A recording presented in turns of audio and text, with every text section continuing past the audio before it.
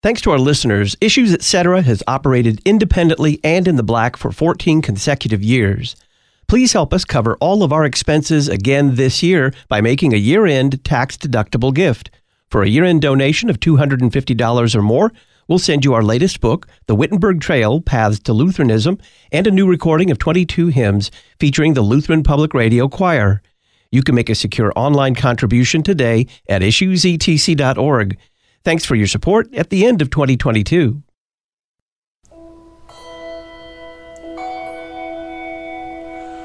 O come, Emmanuel, and ransom captive Israel, that once in lonely exile here, until the Son of God appear. Rejoice, rejoice, Emmanuel shall come to thee, holy Israel. The Advent hymn, O come, Emmanuel. That is the hymn of the day for this coming Sunday, the fourth and final Sunday of the season of Advent, a prayer that the one whom we have been anticipating through prophecy and promise will actually come, and we anticipate him coming again in judgment. Greetings and welcome back to Issues Etc., coming to you live from the studios of Lutheran Public Radio in Collinsville, Illinois. I'm Todd Wilkin. Thanks for tuning us in. It's time to look forward to Sunday morning, according to the three-year lectionary, and the final Sunday of Advent. Pastor Sean Denzer joins us. He's Director of Worship for the Lutheran Church Missouri Synod. Sean, welcome. Great to be back, Todd. We're going to talk a lot about prophecy and fulfillment today, but how important is that as an overall theme in Advent? Advent gives us the sense that we are joining with the Old Testament people probably the most of any time of the church year. That's true in the Old Church year as well as the three-year lectionary. We focus on the prophecies in particular, and as we mentioned in year A, that's entirely in Isaiah. So certainly, and we hear this also in the Psalms, the intro, for example, that we're kind of expressing the cry, "Come, Lord Jesus," not from the New Testament perspective, but from the Old Testament perspective. But these cries and prayers to the Lord for a Savior, for a Christ to come, are perfect for us in our context, waiting not for his first coming, his incarnation in Bethlehem, but for his second coming at the last day to judge the world, which for the Old Testament, they have all of those things kind of compressed into one, the great day of the Lord. In particular, today's reading, which is Matthew's version of Christmas, we really should say, the prophecy is essential. It's quoted in the gospel reading just as we're going to hear it straight from its original context in the Old Testament. Let's talk about, before we get into the propers themselves, what are some of the themes that connect everything together in this coming Sunday? Sure. Matthew's gospel gives us the Christmas story from Joseph's perspective, so to speak, when the angel comes to speak to him, to clarify him on what's going to happen, kind of different from the way Luke's gospel has the Annunciation to Mary, and she has to consider this portent from the angel about what's going to happen. But that means that we're going to emphasize the virgin birth of Christ Jesus. That's what the gospel's all about. That's what the Old Testament is about too. Again, the Revised Common Lectionary chose the Old Testament readings as an attempt to show the fulfillment of the scriptures in the New Testament. I think that's something that we as Lutherans can appreciate too, in this sense that we want to make the statement that the Old Testament belongs to Christ Jesus, that it's by no means obsolete in that sense, because its purpose was always to speak about Christ Jesus just before he had come in the flesh. As we look through all of the readings, not only the Gospel and the Old Testament based on it, we'll see a couple points of connection. One is David gets a mention in all three of the lections. So David and his house, his descendants, of which Christ is the offspring we've been waiting for. Also, the prophecy and fulfillment specifically focused on the incarnation of Christ Jesus. And I think we get a helpful reminder here in year A that even though we think of Christmas as the feast of the incarnation bar none, really, we don't want to forget that, of course, life begins at conception in the womb. And we confess that also of Christ Jesus. He was conceived by the Holy Spirit of the Virgin Mary. And that's brought out very clearly both in the Old Testament and in the Gospel today. And then lastly, maybe something to consider, which may or may not come up in sermons, is the focus on names, on being named, in fact. So we have in the Old Testament, Emmanuel, God with us, this name given to the child.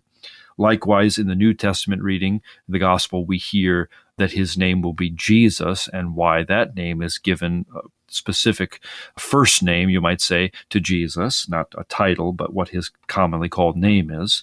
And then lastly, I think you can, if you want to find it, there in the epistle reading, our name, which comes on account of Christ Jesus. So we know that we're called Christians. That word's not used in today's readings, but we see that we have our other names as Christians from Jesus Christ.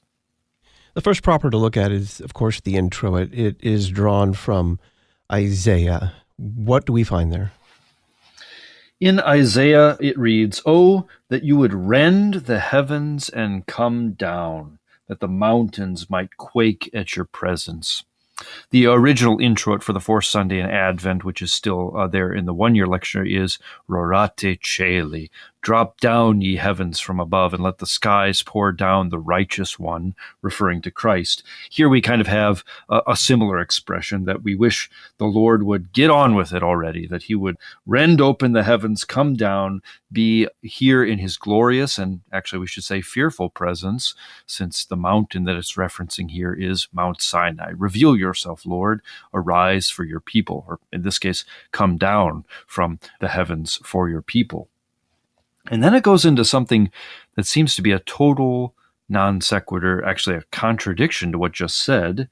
That impatience from Isaiah is brought together with Psalm 130 and this phrase, I wait for the Lord. It repeats itself, my soul waits for him. Now, how do you combine this impatience with what seems to be a call for great patience? Wait, slow down, take your time. Well, I think actually it's quite instructive for us on the way Christian waiting really is. So remember that optional gospel from the first Sunday in Advent Series A was to be ready at all times, a pickup from the last Sunday of many church years where the theme is, you know not the day or the hour when the Son of Man returns. So what does it mean to be ready and to wait for him? Do we just sit around twiddling our thumbs? Are we idle? Are we kind of bored, I guess, because we expect maybe this will last forever? Who knows?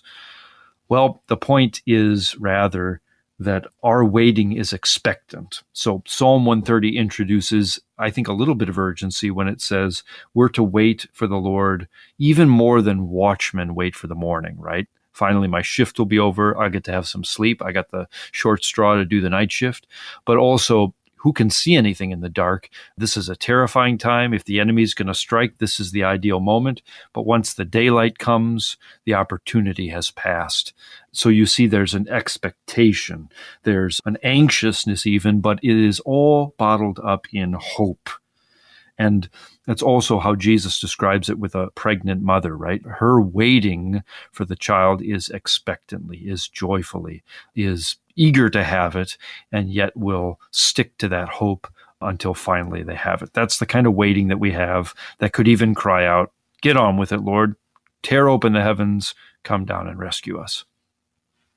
The collect for this coming Sunday is familiar by now, but you say it's also good to point out that it's rather timely. How so?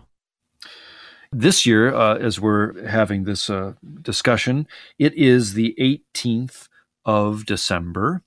On the last days leading up to Christmas, there's a long tradition in the church of having special antiphons connected with Vespers, with the Magnificat, and they've become very beloved to us as the O antiphons, kind of immortalized in the hymn, O come, Emmanuel, which I think almost every denomination knows as an Advent hymn.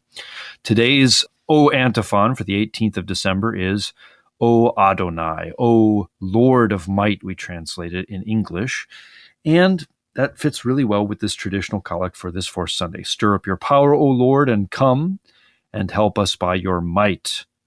And we also have then a reprise of a theme from the first Sunday, that the sins which weigh us down, we call them the threatening perils of our sins on the first Sunday, but that these sins, which now a different image, weigh us down, so we become sluggish, so we cannot rejoice, so we cannot, in fact, escape out of whatever prison we found ourselves in. Think of Psalm 130 that we just had, that these sins would be quickly lifted by your grace and mercy, so we can be free of the fetters, free of the weights.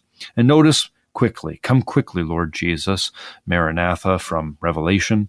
So I think that ties very well with both the traditional introit and the introit we have here for year A. The Old Testament reading is almost by necessity here, Isaiah 7. Isaiah 7, again the Lord spoke to Ahaz, a king, ask a sign of the Lord your God, let it be deep as Sheol or high as heaven. But Ahaz said, oh, I will not ask. I will not put the Lord to the test. And Isaiah said, well, hear then, O house of David, is it too little for you to weary men, that you weary my God also? Therefore the Lord himself will give you a sign. Behold, the virgin shall conceive and bear a son, and shall call his name Emmanuel. He shall eat curds and honey when he knows how to refuse the evil and choose the good. For before the boy knows how to refuse the evil and choose the good, the land whose two kings you dread will be deserted. The Lord will bring upon you and upon your people and upon your father's house such days as have not come since that day that Ephraim departed from Judah, the king of Assyria. That last phrase sounds a little awkward in our English as it comes through from the Hebrew, but the point is that's the summary. All the stuff I was talking about before, why are their lands deserted? Because they're coming out for us. Who's going to fall upon us and make these days that are just as bad as when Judah was wiped out? Well, that's when the king of Assyria came and swept away the northern kingdom. So the prophecy to Ahaz is not a positive one. It's a judgment on him and on the people that he rules, and then, by extension, upon his father's house. Which father is this? It's David himself, right? The good king after Saul, who is the origin of the monarchy there in Judah. And we see that Ahaz is a wicked king, almost entirely just from this one section. He says that he feigns piety, right? When he says, oh, I don't want to put the Lord to the test. Well, that's true. We're not to put the Lord, your God, to the test. Jesus quoted that against the devil. But when the Lord comes by his prophet to say, ask something, you ask it. You don't pretend, oh, well, I'll play this game. I wouldn't want to trouble the Lord like that. No, the Lord has said, I want to be troubled. Give me something. And since he won't provide something, the Lord does it himself. I think it's very interesting. We see that God is weary. This is the way the prophet has put it. So we know that Ahaz is wearying to the prophet. He's wearying to his subjects. He's wearying to all sorts of other people as well. Now he's going to give the same treatment to the Lord himself. He really reveals his character in this. I think in a way, we as the church, especially as we come here to the end of the calendar year, as we consider what is around us, as we feel anxious, just as maybe the Old Testament people felt anxious awaiting their Savior, we feel anxious awaiting our Savior, Christ Jesus, and his return that will set all things that are wrong right. We're getting a little weary of sinful man too, weary of our own sins, weary of those around us.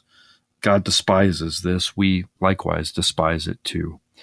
But what is a judgment against Ahaz and all the wicked is a blessed consolation to those true Israelites and to us, because the message almost seems out of place here, right? But the judgment is the virgin will conceive and bear a son, and his name will be Emmanuel. So we see that the Lord accomplishes something that no person could do. The Lord does something that is an utter miracle. He's made barren women unbarren so they could bear children. This is a whole order of magnitude greater, that a virgin should conceive without a man at all. But of course, this is what the Lord prophesied from Genesis and onward. I want you to put the emphasis here that really the point of that name, to come back to those one of guiding themes, that the name Emmanuel is the real point of this prophecy, that this is about God coming. We don't get the commentary that we get in the New Testament here. The Hebrews are supposed to know what it means, right? But Emmanuel, El is God, and the rest is that he is present, is with his people. We see that whatever boy is used in kind of their sense of the time for the particular prophecy against Ahaz, it's speaking about how the young boy isn't in fact limited to any particular son, but any son is going to have to eat on the road, is going to have to eat off the land because everything's going to get attacked. It's going to be a desolate and dangerous time. But what is important here for this particular son that is being spoken about, it's going to be a son that comes from a virgin, which points us that this has to be a bigger prophecy than just something going on in Isaiah's day. But this is a prophecy of the Lord himself coming to his people. So we know that Moses delights in the fact that the Lord goes with Israel. That's what makes them distinct. That's what he can't afford to lose as the prophet of God's people. But we should see that the Messiah was always predicted to be not just any old person that would arise out of Israel's line, but in fact the Lord himself. It really does foreshadow all of the things that Jesus says to the Pharisees when he's trying to reveal to them and get through to them his nature, who he is, right? How can David's son be David's Lord? Well, read the scriptures, see what conclusion they drive you to, and see and behold the works and the words that I have for you. Pastor Sean Daenzer is our guest. We're looking forward to Sunday morning according to the 3-year lectionary. We will talk about the appointed psalm next.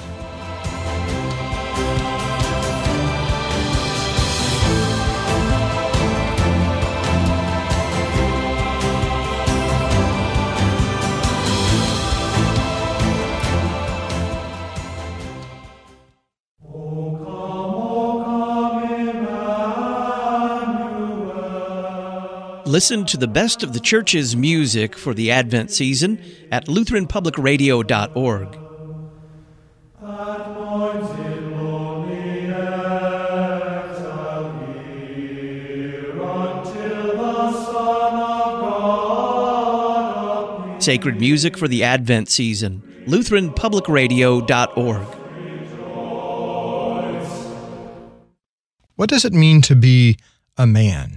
The December issue of the Lutheran Witness takes up the question of anthropology. And for us as Lutherans, understanding what man is and who man is begins first and foremost with understanding who Jesus is and what he has done, how he is the perfect man. Pick up your copy today by visiting cph.org/witness or visit our website, witness.lcms.org, to learn more.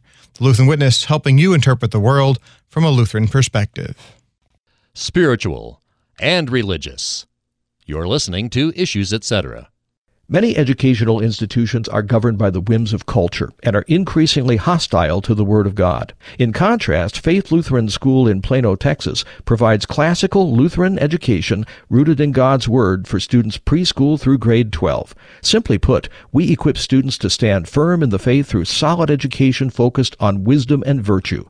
We offer in-person instruction as well as live online classes for remote learning. To learn more, visit flsplano.org, flsplano.org. Do you want your neighbors and community to see what you're celebrating this Christmas season? Why not display an outdoor nativity in front of your home or church? It's a great way to show others what Christmas is all about, the birth of our Savior, Jesus Christ. Check out the Outdoor Nativity Store at OutdoorNativityStore.com. Durable, affordable, and American-made nativities, OutdoorNativityStore.com. OutdoorNativityStore.com.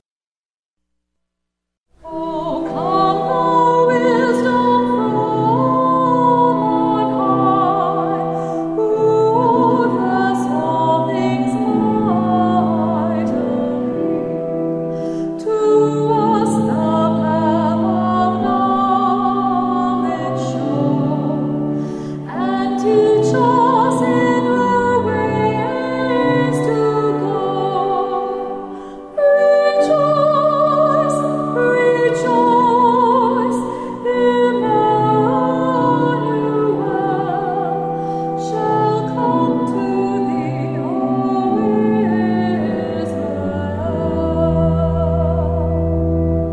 Welcome back to Issues, Etc. I'm Todd Wilkin. We're looking forward to Sunday morning, according to the 3-year lectionary. Looking forward to Advent 4 with Pastor Sean Denzer, Director of Worship for the Lutheran Church Missouri Synod.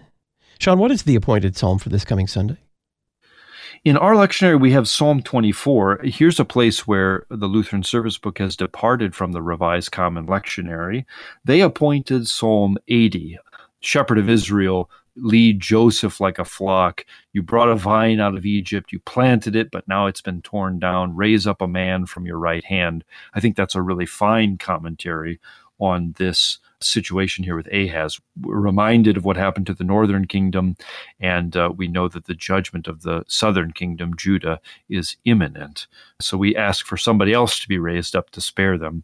That, of course, is Emmanuel, Christ Jesus, the one who is virgin born.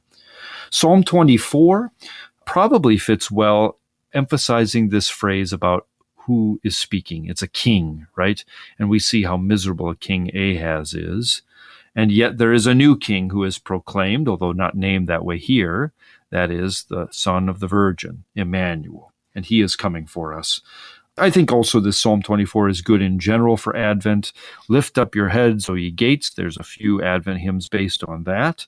And it fits maybe even better with the first Sunday in Advent and Palm Sunday's theme, right? Who is this King of glory who enters in? Well, it's the Lord, mighty in battle. It's Emmanuel. Our epistle reading is Romans chapter 1, beginning at the very first verse. How does it read?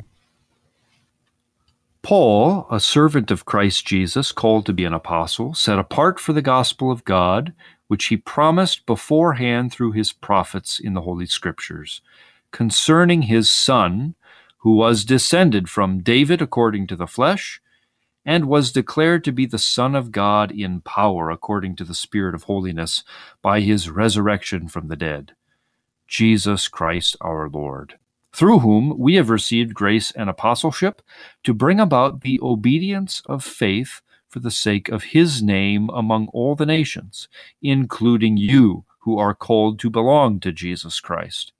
To all those in Rome who are loved by God and called to be saints, grace to you and peace from God our Father and the Lord Jesus Christ. We returned to Romans in this season. We had a break for James in the third Sunday. And why do we hear the beginning fourth, right? Well, because this is Paul's Christmas account, his incarnation account, small as it may be and kind of accidentally. It's a passing description of what the gospel of God is. But I think that's very helpful for us to see that St. Paul teaches that the incarnation is, in some ways, a summary of the gospel. I love the Christmas hymn that Bach uses, a hymn by Johann Rist, Break forth, O beauteous heavenly light, that says, this child, though weak in infancy, our confidence will be. He'll burst Satan's bonds and make peace with God. And you think, how could a little baby do that, right? But it's as if the beachhead is here, and all we have to do is wait for the whole story to play out. This is our Lord, who is going to be our conqueror, who's going to go to the cross, who's going to rise again, who's going to ascend on high and reign as king forever. So a beautiful little passage, and a beautiful, if maybe out of Paul's context, perfect for our context here in Advent. I think we see again prophecy mentioned here and highlighted. So Paul wants to say this gospel is not entirely new, even though we call it the New Testament in Christ's blood, because the prophets in the Holy Scriptures have already been talking about it and promised it for a long time. But that means that all of it is pointing to Jesus Christ, all of that Old Testament, all of those scriptures. And this is a theme that Matthew in particular in his gospel brings out, as he has so many citations from the Old Testament. We have that other theme that really connects for this day. David is mentioned again, which should bring to mind all the promises of God to him, particularly that of his own body he will set on the throne, a king forever. This is now Jesus Christ, son of David. Interestingly, together with this, we also have Paul explaining to us the significance of the resurrection, that this is a public declaration by the Father that this is indeed his Son. We've heard him say that a few times, of course, in the Gospels, but it's a particular declaration that he is risen, therefore he is the Son of God, in whom all power has been vested, all authority has been given, as Jesus will say at the end of Matthew's Gospel. In this epistle reading here, I'm curious about the inclusion of the resurrection that you mentioned, that he is risen. I don't know. In a sense, that's the end of the story, isn't it? And it seems like we're interested mostly in the beginning of the story. I do think that's already a theme that we see in Advent. We started, remember, with the Lord processing into Jerusalem, riding on a donkey, which seems out of place, certainly chronologically. Now we're a little more chronological, that we're hearing a prophecy of Jesus. We're going to see it fulfilled in the message from the angels. Finally, by the end of today, we'll have at least a hint that, yes, indeed, this child came to fruition and was born. But it's good for us to have the entire story, the entire work, that is, of Christ Jesus in mind. The reason he's come into the flesh is to suffer and die for our sins. And the fact that that flesh is risen from the dead is what gives us the hope of the resurrection at the last day, too. What does it mean, called to be saints? This is beautiful. So I mentioned that names could definitely be a theme that we see throughout the readings, too. So Paul brings that out when he says, the obedience of faith is for the sake of his, that's Jesus' name, among all the Gentiles. As Paul does often, as we heard previously from Romans, the Gentiles have been promised to be heirs, even way back in Isaiah's day, even back in the prophets' writings, which is excellent since Paul receives so much grief for going and bringing the gospel to the Gentiles without making them jump through all of the Jewish hoops. Paul is at pains to say that this gospel extends to them as well. And in this, he has a great affinity with the Gospel of Matthew that, along with the other Gospels, but particularly in Matthew, has the Gentiles always showing up at the right place in the way that the Jews don't. So eventually we'll get to hear about the wise men, and they're kind of the first astonishment. Where do these guys come from? And yet we see they bow down, they prostrate themselves before the baby in Mary's lap, because they get it. They believe. They hear the prophecies of the scriptures, and even though they weren't given primarily to them as Gentiles, they receive them, they believe them. And Paul wants to say, well, they've always been called, and in Christ Jesus, we ought to continue to call them. This is great news for us also, that we are named in Christ Jesus. And in the to line here, we have two wonderful phrases that we ought to bring out. I suppose the first one is dear to our hearts here, and to the listeners, because it's a phrase that Pastor Will Whedon loves to use, people loved by God. Here we have it quite literally in our English translation, but we have it many other places, like in Peter's epistles, where he simply says, beloved. That is, who are we loved by? The speaker, the preacher, the writer? Maybe, but most of all, we are loved by God. He is the lover of mankind. He sent his Son now in love to redeem us. And together with that, we are called to be saints, even now. Called to, I suppose, could give a hint that it hasn't quite come yet, or that we can't use that name.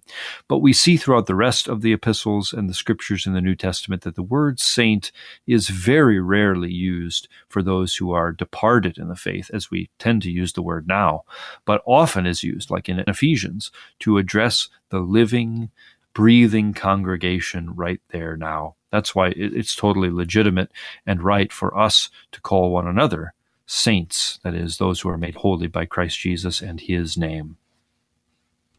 How does the gradual for this season fit within the context of this coming Sunday? Yeah, maybe you have it memorized by the fourth time around. Well, I think the royalty comes out here, and we ought to see that nice connection. Behold, your king is coming to you. And here we know that he is the king. He's the son of David. And also that he comes in the name of the Lord. This names matter. If you're a king, if you've got to determine that indeed you're from the royal line. And we see then that he comes from the Lord quite dramatically, that he is conceived by and from the Lord's own substance, as the gospel will tell us. And that means that he is, in fact, true God, not only true man. What about the verse? The verse will be the same every year, and it makes perfect sense for us today. It's this core passage from Isaiah, that the virgin shall conceive and bear a son, and they will call his name Emmanuel. This is Issues Etc. I'm Todd Wilkin. We're looking forward to Sunday morning according to the 3-year lectionary with Pastor Sean Denzer, Director of Worship for the Lutheran Church Missouri Synod. LCMS Worship sends out a monthly email with upcoming prayers of the church, lectionary summaries, prayer calendars, worship materials, and more. Find out how to sign up for LCMS Worship's monthly emails at lcms.org/worship, lcms.org/worship. We'll get into Matthew's Christmas story next.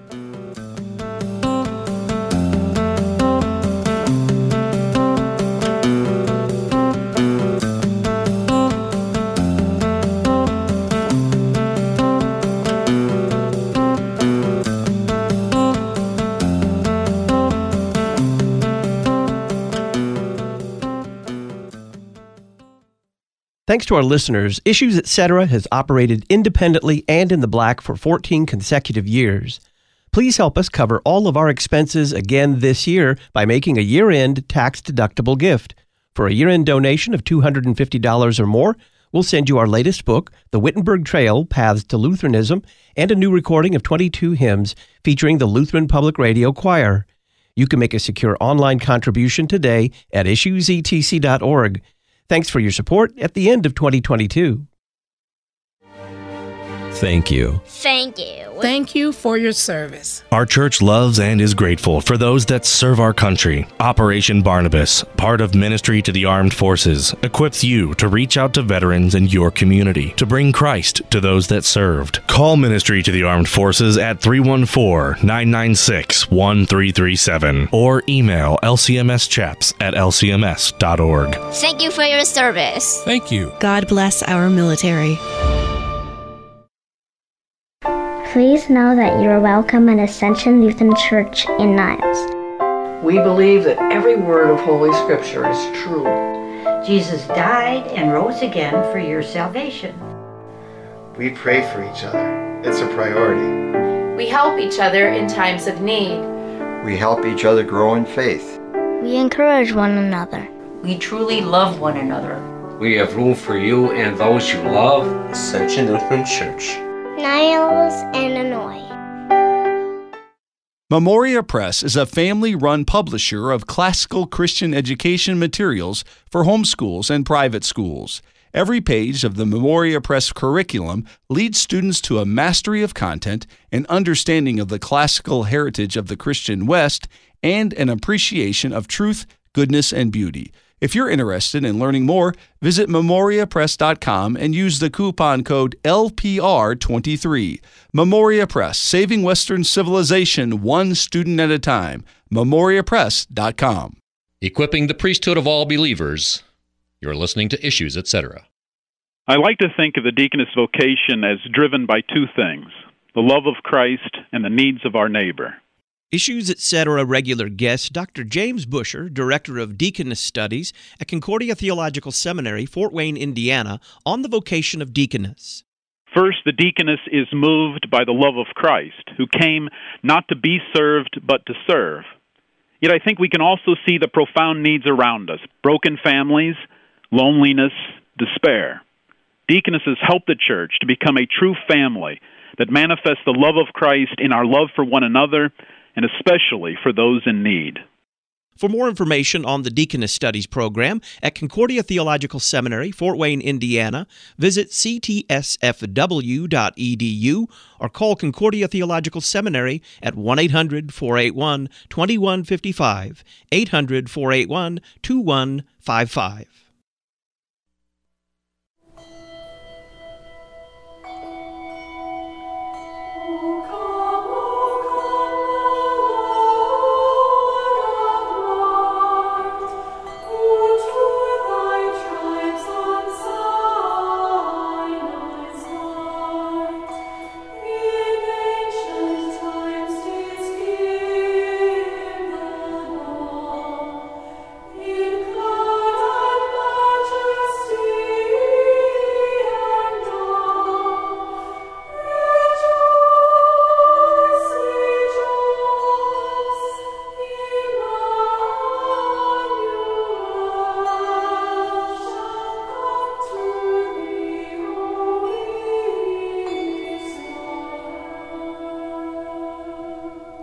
Welcome back to Issues, Etc. I'm Todd Wilkin. We're looking forward to Sunday morning according to the 3-year lectionary. Pastor Sean Denzer is our guest.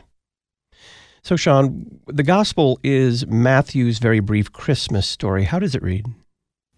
Yeah, it's quite brief. It's certainly not as beautiful and fitting for a pageant as Luke is. We'll get to hear that on Christmas.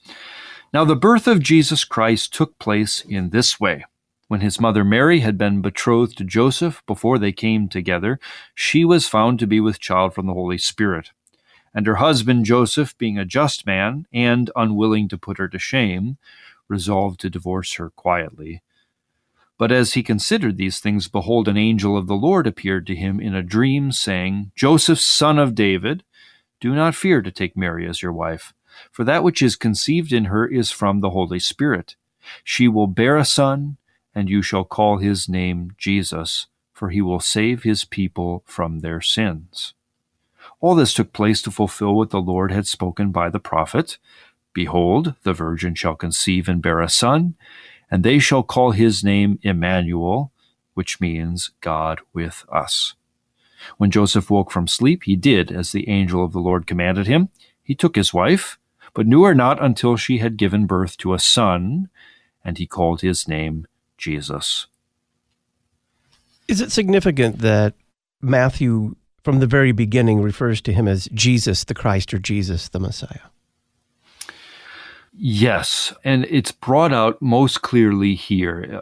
You don't always get nice definitions in the Bible like we want to teach it in catechism, but we really do here, and that's the characteristic of names in Hebrew, if you're in the know on Hebrew, and it is very nice that Matthew takes the time to help us out with the definitions. So he does it, first of all, by adding to that Isaiah passage, Emmanuel means, let me tell you, God with us.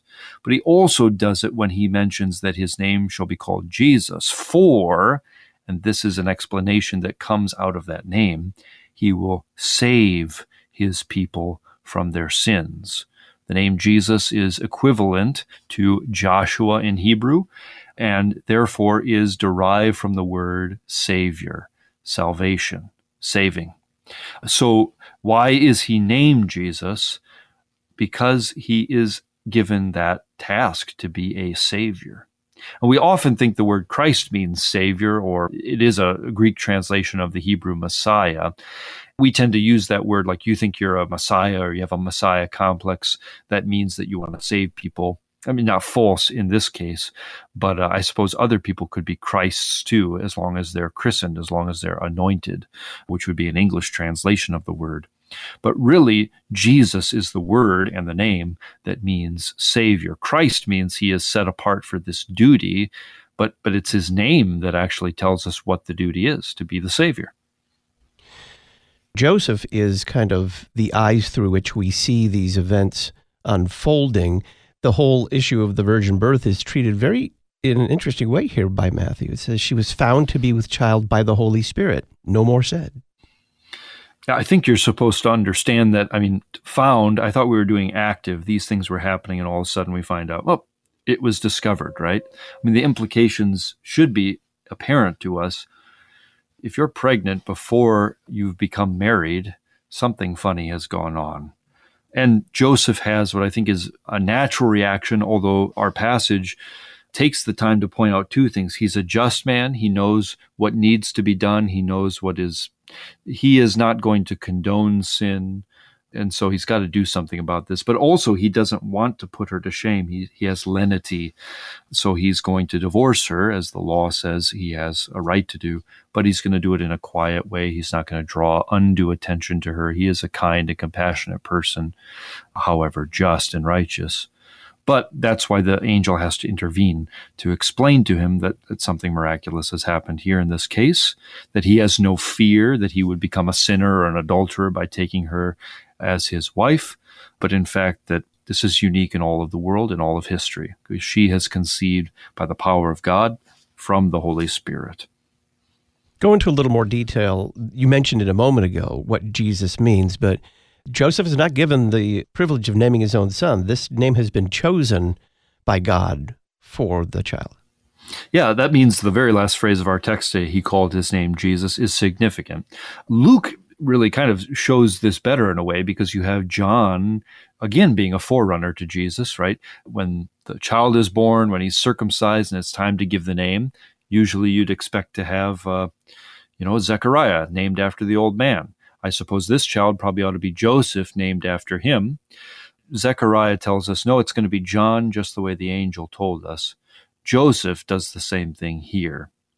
Not only does that mean the Lord is in the mix on this, the Lord is guiding these activities, he is making these things happen, but it has a special significance certainly for Joseph, that he is not the biological father of this child. Nevertheless, he's going to receive his name. He's going to be part of his lineage. We see here that he is a son of David, and so that means Jesus also will be. We should say also it's possible that Mary also was from the lineage of David, which would satisfy, I suppose, that lineage in two ways.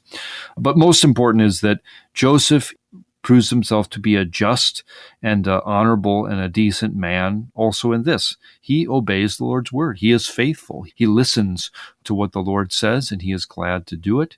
And if that brings shame to him, or if that means he doesn't get to pass on his personal honor, he is not lacking in that. He knows that to receive the Lord's word and the Lord's promises is far surer anyway.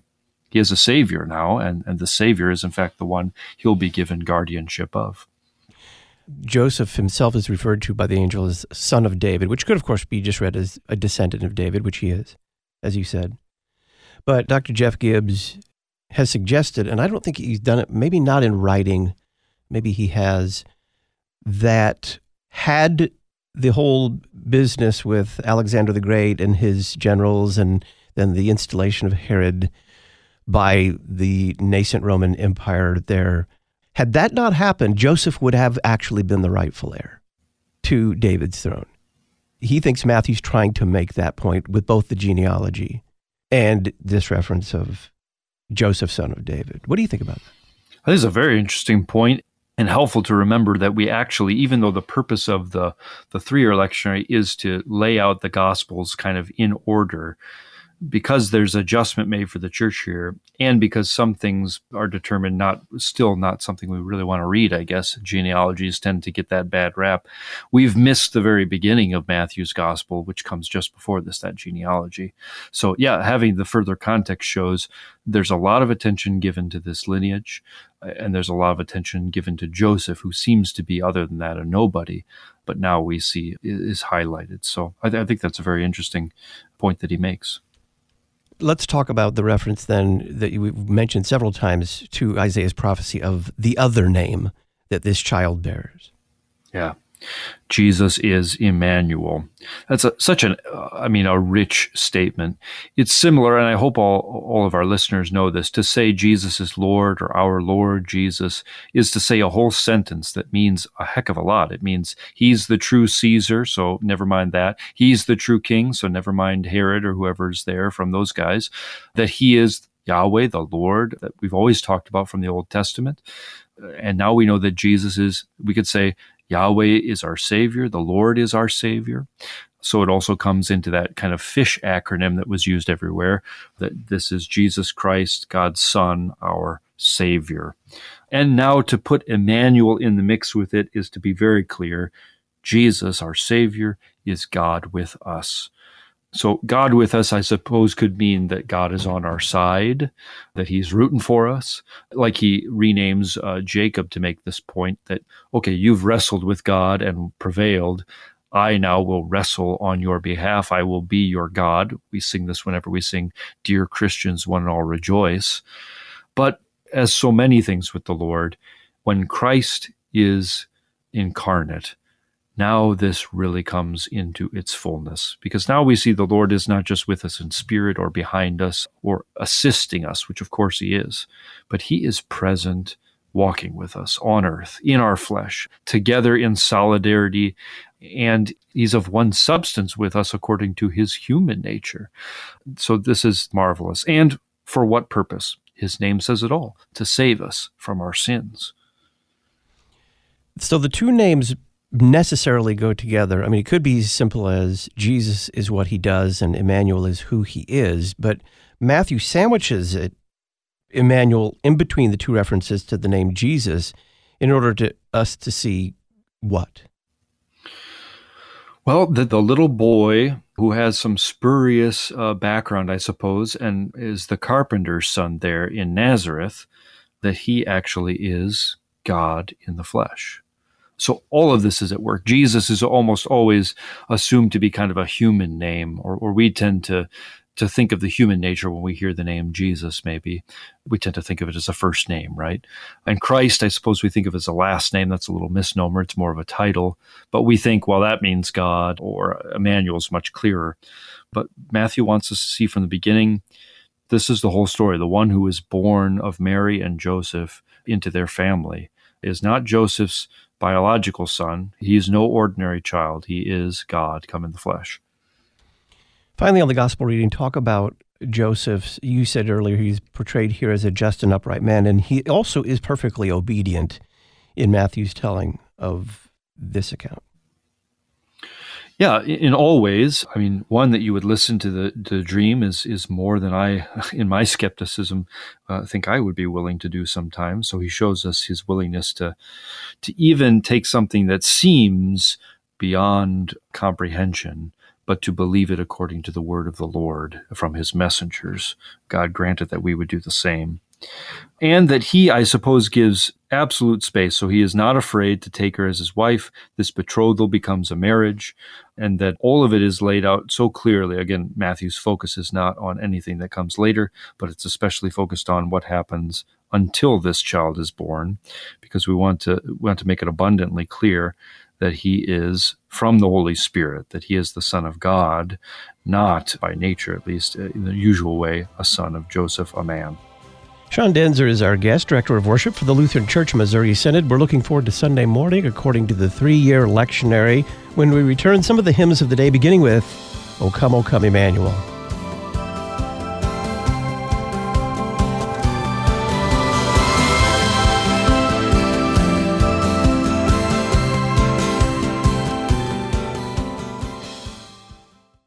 Archbook's Treasury Christmas Collection is the perfect Christmas gift for children, grandchildren, and godchildren ages 5 through 9. This new resource is published by Concordia Publishing House. Their phone number, 1-800-325-3040. You can also purchase Archbook's Treasury Christmas Collection at issuesetc.org. The Issues Etc. Book of the Month for December, Archbook's Treasury Christmas Collection, 1-800-325-3040, or issuesetc.org. Deaconesses are women trained to share the gospel of Jesus Christ through works of mercy, spiritual care, and teaching of the Christian faith. The word deaconess means servant. Find out more on how you can serve in the Lutheran Church Missouri Synod through the vocation of deaconess at lcms.org/deaconess. Working in faith, laboring in love, remaining steadfast in the hope of our Lord Jesus Christ. LCMS Deaconess Ministry. lcms.org/deaconess. Sanctifying your exercise routine with the Word of God. You're listening to Issues Etc.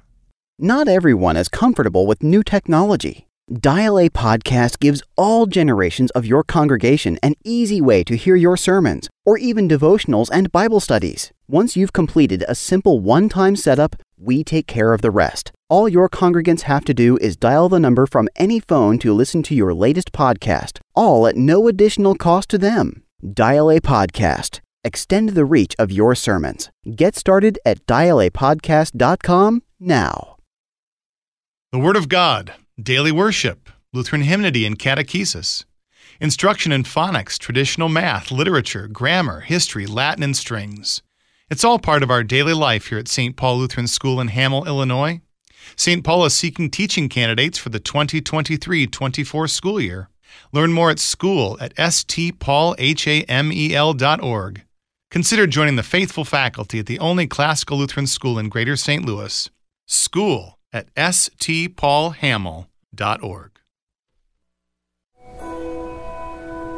O come, thou branch of Jesse's tree, free them from Satan's tyranny,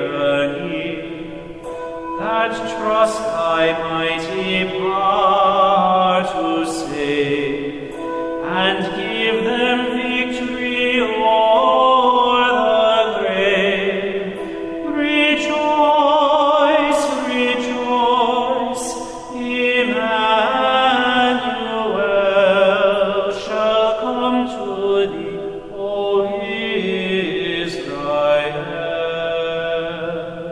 Welcome back to Issues, Etc. I'm Todd Wilkin. We're looking forward to Sunday morning according to the 3-year lectionary with Pastor Sean Denzer.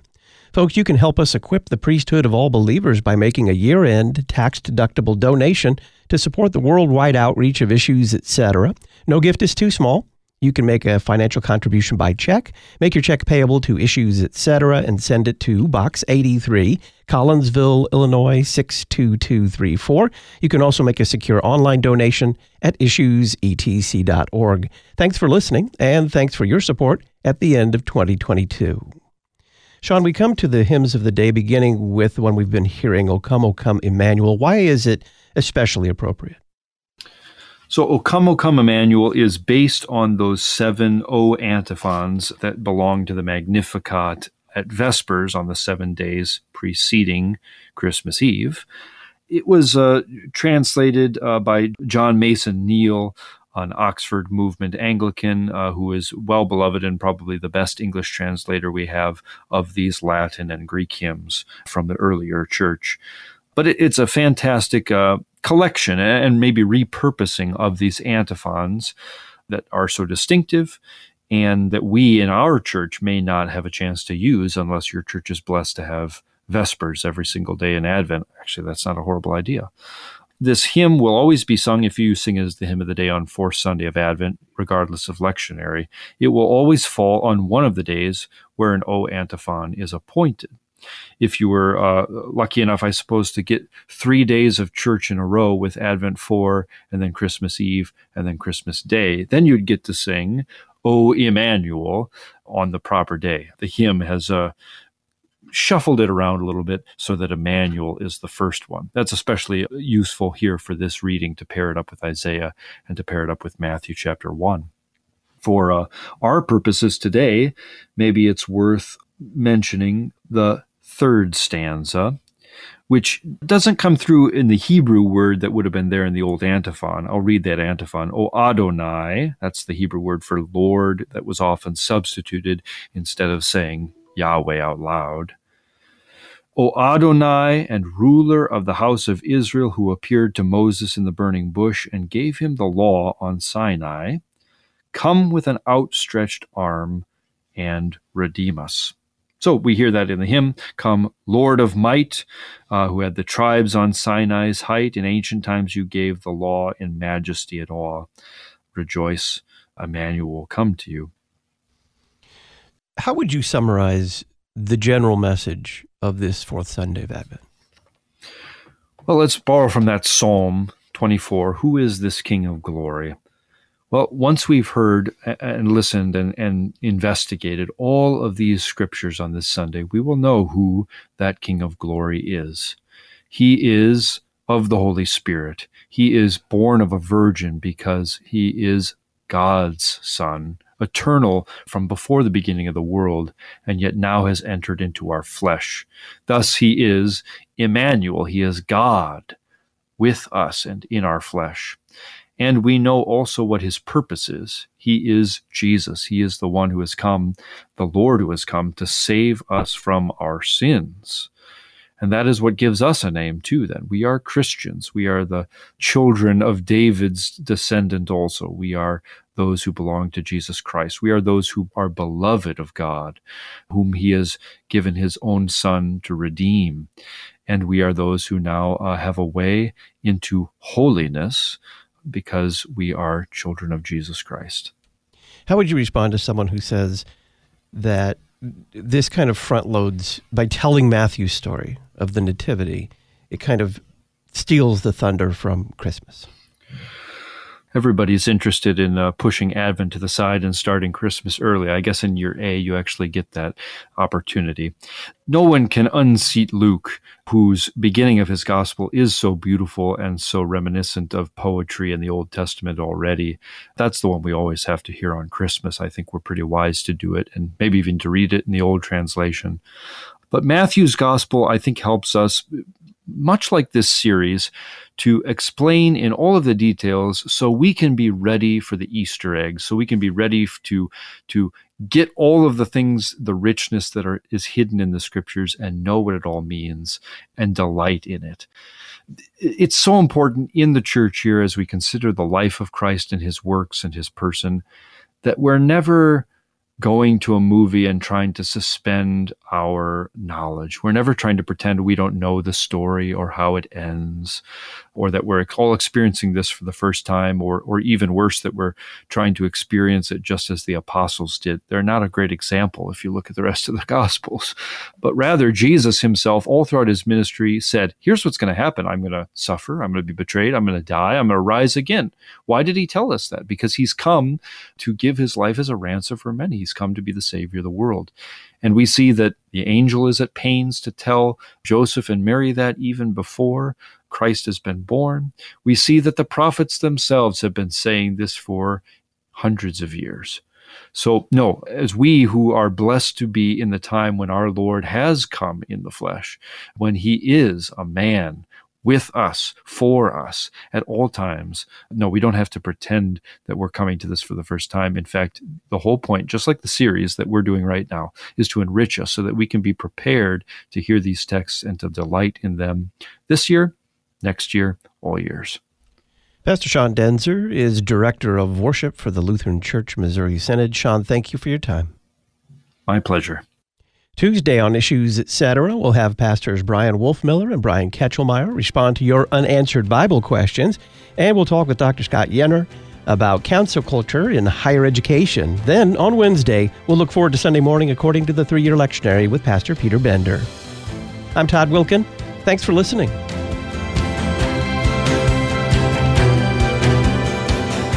Listen weekday afternoons to Pastor Todd Wilken and guests on Issues Etc. Issues Etc. is a listener-supported program.